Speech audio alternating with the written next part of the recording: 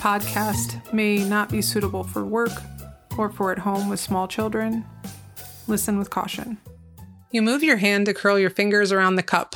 You move the cup towards your mouth to partake in the tasty hot beverage that helps make you a human in the morning. While taking that first sip, you're instantly able to tell if the temperature is too hot. You move your mouth away from the cup and blow on the hot liquid. But how do you know to do these things? How does this happen almost immediately?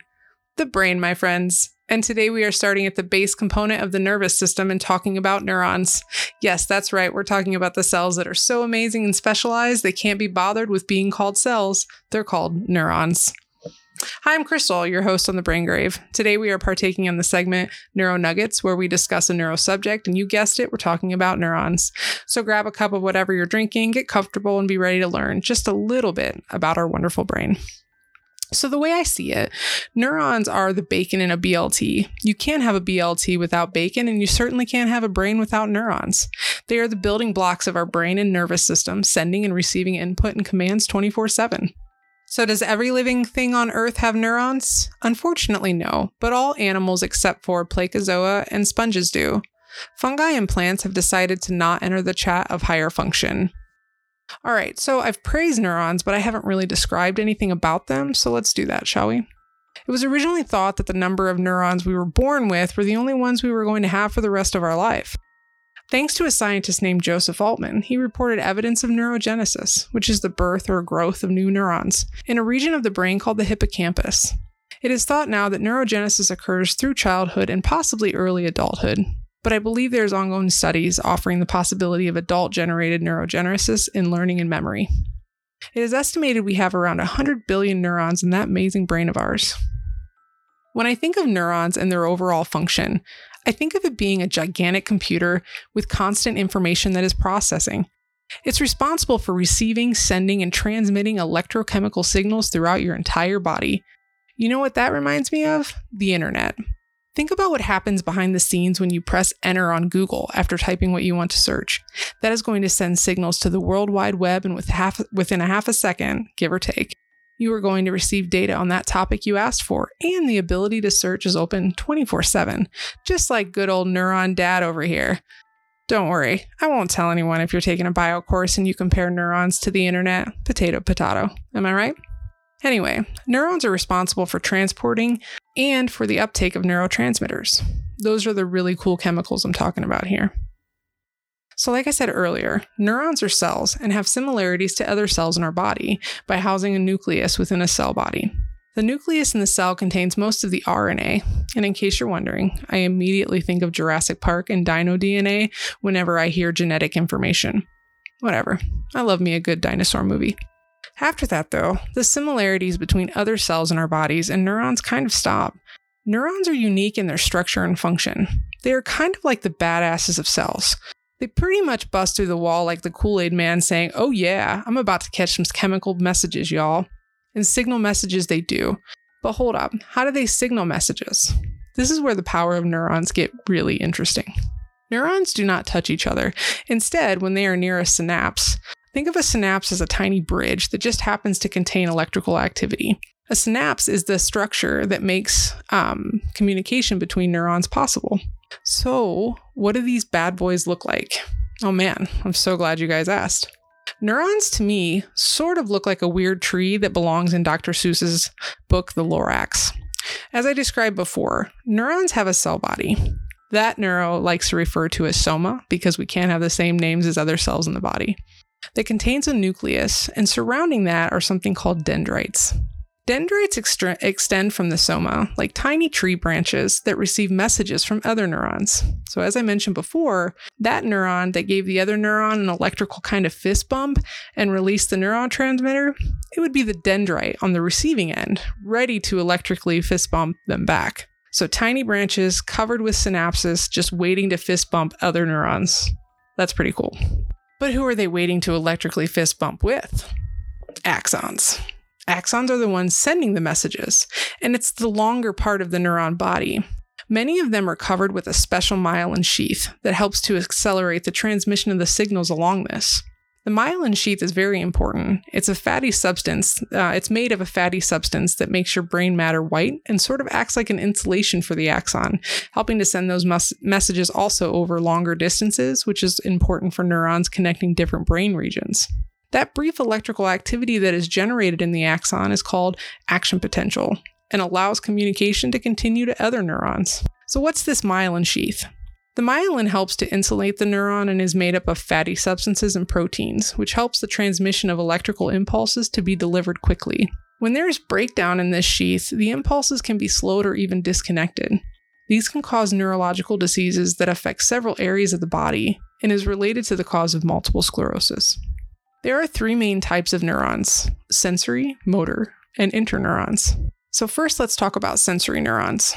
Sensory neurons are the cells that respond to the stimuli of sound, touch, or light, and affect the cells of the eyes, skin, ears, mouth, and nose. These are also known as the sensory organs. And they send signals to the brain or spinal cord. Cranial and spinal nerves are responsible for relaying sensory information to and from. The sensory nervous system and perception is actually incredibly complex, so I'm simplifying this today, but just know, cranial nerves are incredibly important. Motor neurons. Motor neurons receive signals from the spinal cord or brain to control essentially everything, from hormones to muscle contractions. They are in the motor cortex, which is mostly located in the frontal lobe and partially in the parietal lobe, brainstem, and the spinal cord. Motor neurons are also incredibly complex and are primarily divided between upper motor and lower motor neurons. An abnormality in the upper motor neuron tract might reveal muscle paralysis with spasticity. Spasticity is when they're very rigid and unable to move. Increased deep tendon reflexes. So remember when you were a kid and you had that knee-jerk reaction when your pediatrician would, hit you with a hammer? Those jerks or reflexes would be very much noticeable, or what we call hyperreflexic. You may have trouble with balance, coordination, movement, hearing, speech, vision, memory, and concentration. An abnormality in the lower motor neuron tract might reveal muscle paralysis with low tone, so reduced muscle strength, reduced deep tendon reflexes, so in this case, reduced jerks, or sometimes none at all, and weakness is limited to a specific area. Interneurons take sort of the best of both worlds, connecting neurons to other neurons within the same region of the spinal cord or brain. Interneurons are essential in reflexes. Remember what I just said about those jerks just a moment ago? That's all neurons and reflexes, baby. And those reflexes can help us learn more about how your central nervous and peripheral nervous system is working. All right, so remember at the beginning when I mentioned that delicious cup of your preferred morning beverage? Use motor neurons to bring the cup to your lips and take a sip, realizing that it is too hot as the sensory neurons take the message from your mouth and tongue, and the motor neurons taking a response to your mouth that, ouch, that is too hot. This is actually considered a reflex and occurs almost immediately. Pretty cool, huh? So damage to the neurons. So what happens when there's damage to the neurons? It all depends on the location, my friends. Let's talk about a few simple examples first. You have spent several years using a keyboard for hours at your job, and now you're at an appointment to see your primary care provider, where you tell them that you have this numbness and tingling sensation in your thumb, index, and middle finger that you used to be able to shake it out, but now it seems more persistent and has even woke you up out of sleep. You've also noticed that you get these little shock feelings that travel from your wrist up your arms occasionally. You also now feel weaker when trying to grip things with this hand, as this has been going on for at least 3 years. It is pretty bothersome, and you're worried. Well, this is an example of a peripheral nerve injury caused by pressure on the nerve. Your sensory neurons are affected, the numbness and tingling sensation, and motor neurons now having weakness. It's a common nerve injury otherwise known as carpal tunnel syndrome. There are several interventions, including non-surgical and surgical, that can be tried to help with this, so don't fret. It doesn't always mean surgery. But what about the more serious injuries? Yes, like I said, depending on location, the damage can indeed be life-threatening. Traumatic brain injuries, stroke, and prolonged seizures are examples of injuries that can cause significant and potentially life-threatening injuries. For example, traumatic brain injuries can cause what is called a diffuse axonal injury, where the axon part of the neuron is specifically damaged in a way that they are shifted, or a shearing type of injury inside the skull from an impact. So despite our brains being cushioned with cerebral spinal fluid to help protect it, and then covered with the skull, A diffuse axonal injury can occur when an impact happens that's so severe it causes the brain to shift and or rotate inside, hitting the skull. This damage specifically occurs to the axons. And what did we learn about axons? They are the way we communicate with other neurons, so this is a pretty big deal if all of a sudden the communication is interrupted. Stroke, whether it's hemorrhagic, meaning bleeding, or ischemic, meaning occluded, causes damage by lack of blood flow to the brain, leading to neuron death. Stroke is very localizing, so depending on where the stroke occurs, it depends on what symptoms you would see. Sounds like location, location, location, am I right? Prolonged seizures, whether focal, meaning one part of the brain, or generalized, the entire brain, can also cause significant neuronal damage. These are just a few examples of damage that could occur to the brain and affect neurons. But what about diseases that are caused by specific damage to certain areas of the neurons? We mentioned multiple sclerosis, which is a later episode we will cover more in depth, but it is an autoimmune demyelinating disease, meaning D as in the myelin sheath is kind of being, stripped away, that causes the sheath to be disrupted in transmission and cause double vision, blindness in one eye, difficulty with coordination and sensation, hearing difficulties, pain, speech and swallowing difficulties, muscle weakness, as well as many other symptoms. There continues to be ongoing research with treatment, so continued hope for even better treatment is on the horizon. This is an example of a demyelinating disease of the central nervous system. An example of a demyelinating disease of the peripheral nervous system would be Guillain-Barré syndrome. That's a rapid onset of muscle weakness that involves most often the entire body, but it often starts in the hands and feet, which makes sense because this is peripheral. And it spreads throughout the body, making it life-threatening if it makes its way through the breathing muscles, such as the diaphragm, because then some people may need assistance with breathing, such as mechanical ventilation. The thought is that Guillain-Barré is triggered by an autoimmune response, such as infection, sometimes surgery, though that's not as common, and vaccination, which is reported as rare. It can take weeks to years to recover based on how severe the case was. Other axon-related diseases, these three are progressive and they're pretty sad. Like I said, they're all progressive, so they get worse over time and these people die. And a lot of times, their families are the ones that are involved in caring for them. And so there's a lot to take in with this patient population. So the first one is Huntington's disease. And it's an inherited disorder. It causes the neurons, so it's a specific part of the axon, to die in various areas. And so part of their voluntary, so their intentional movement is involved. And as it gets worse, their uncontrolled movements start to get worse as well. And we call that chorea. And so they'll have abnormal body movements and posture. Their behavior can change significantly, their judgment, cognition. They'll also have trouble with impaired coordination, difficulty feeding and swallowing, slurred speech. And usually this occurs in adulthood between the ages of 30 and 50. But there's also an onset form of juvenile HD that occurs under the age of 20. Unfortunately, this, is terminal. They don't get better. There is no cure. And it's caused by a mutation in the gene for a protein called Huntington.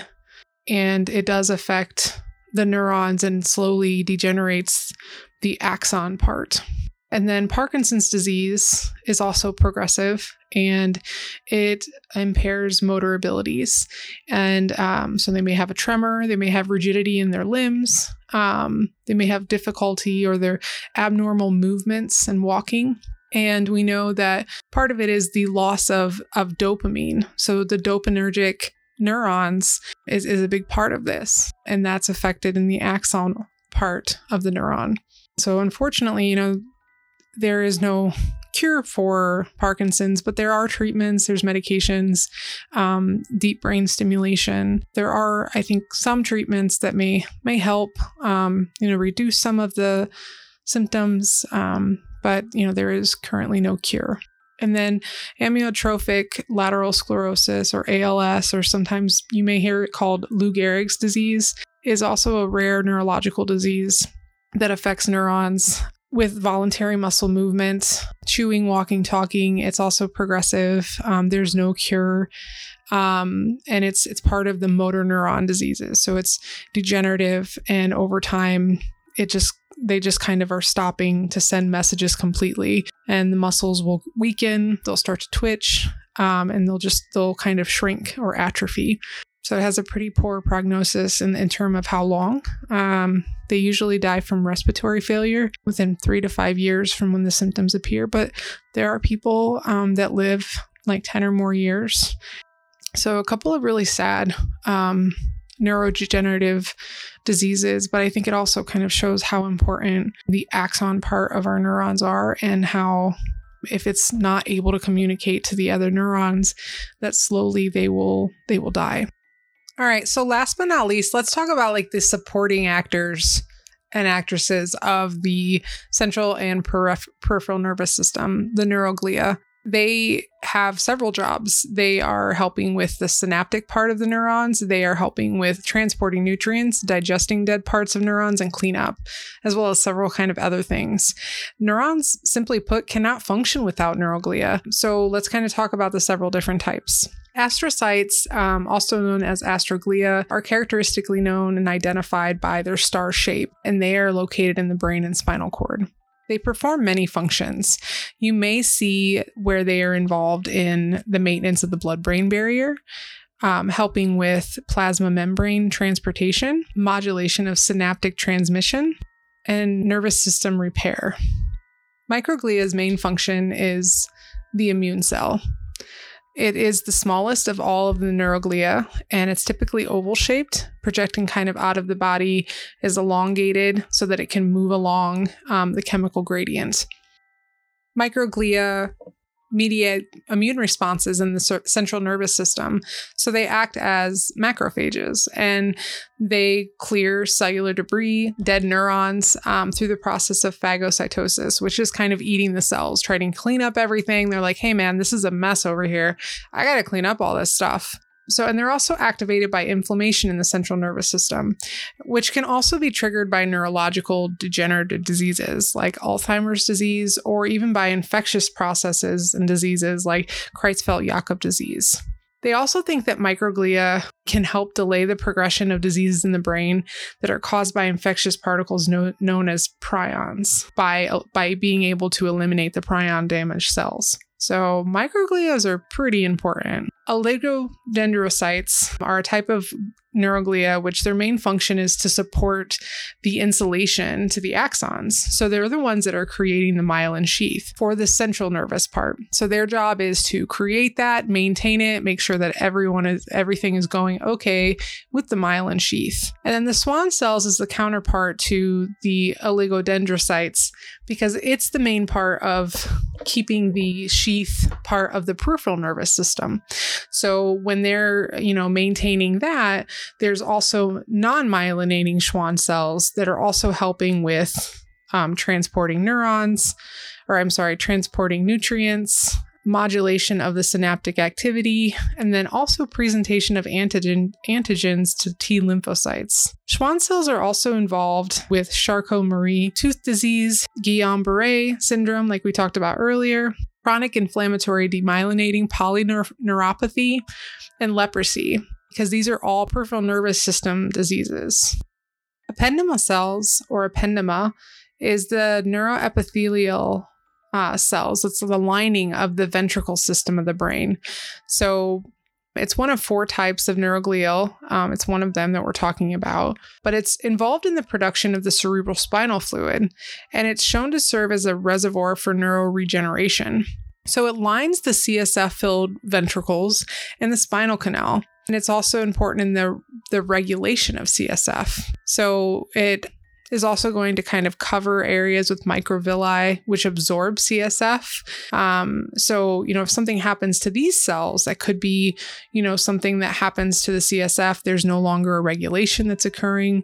There are junctions between the CSF and the nervous tissue of the brain and the spinal cord, which is why if we do a lumbar puncture, which is, they used to call it a spinal tap, we're able to kind of get information about the entire central nervous system because the CSF has kind of been circulating through everywhere. And then the last of the cells, certainly not the least, they all have important jobs, are the satellite glial cells. And they cover the surface of neuron cell bodies in the peripheral nerve system. So they're found in sensory, sympathetic, and parasympathetic ganglia. So they have kind of several jobs. They're going to supply nutrients to the neurons, but they also have structural function. They act as protective, cushioning cells, and they have kind of a variety of receptors that allow for range of interaction with neuroactive chemicals. So it's also believed that some of these receptors and other ion channels have been implicated in health issues like herpes simplex and chronic pain. So I think as we kind of do more research, we're going to find that satellite glial cells are actually responsible for a lot more than we originally thought. So what kind of abnormalities can we find concerning neuroglia? There really are several. There are cancers concerning, astrocytes. There are glial tumors. There are also papers that are, talking about the connection between mental health disorders and the glial abnormalities. I think too, as we explore more about the brain, because I know myself, I have learned more over the last decade working in neurology, and I continue to learn every day. So I think we will find out more and more about how much these cells, neurons and glial cells, really are doing for us, because I think we've just kind of managed to hit the tip of the iceberg. I don't think we're all there yet. So brain grave people, what is it about the brain that interests you? What is it about the brain that perplexes you? Let me know. Let's talk about it. I'd love to answer questions. You can send me a message at contact@thebraingrave.com, and we can definitely answer questions. Until then, the time to be silent is gone. Get loud, my friends. Thanks for listening.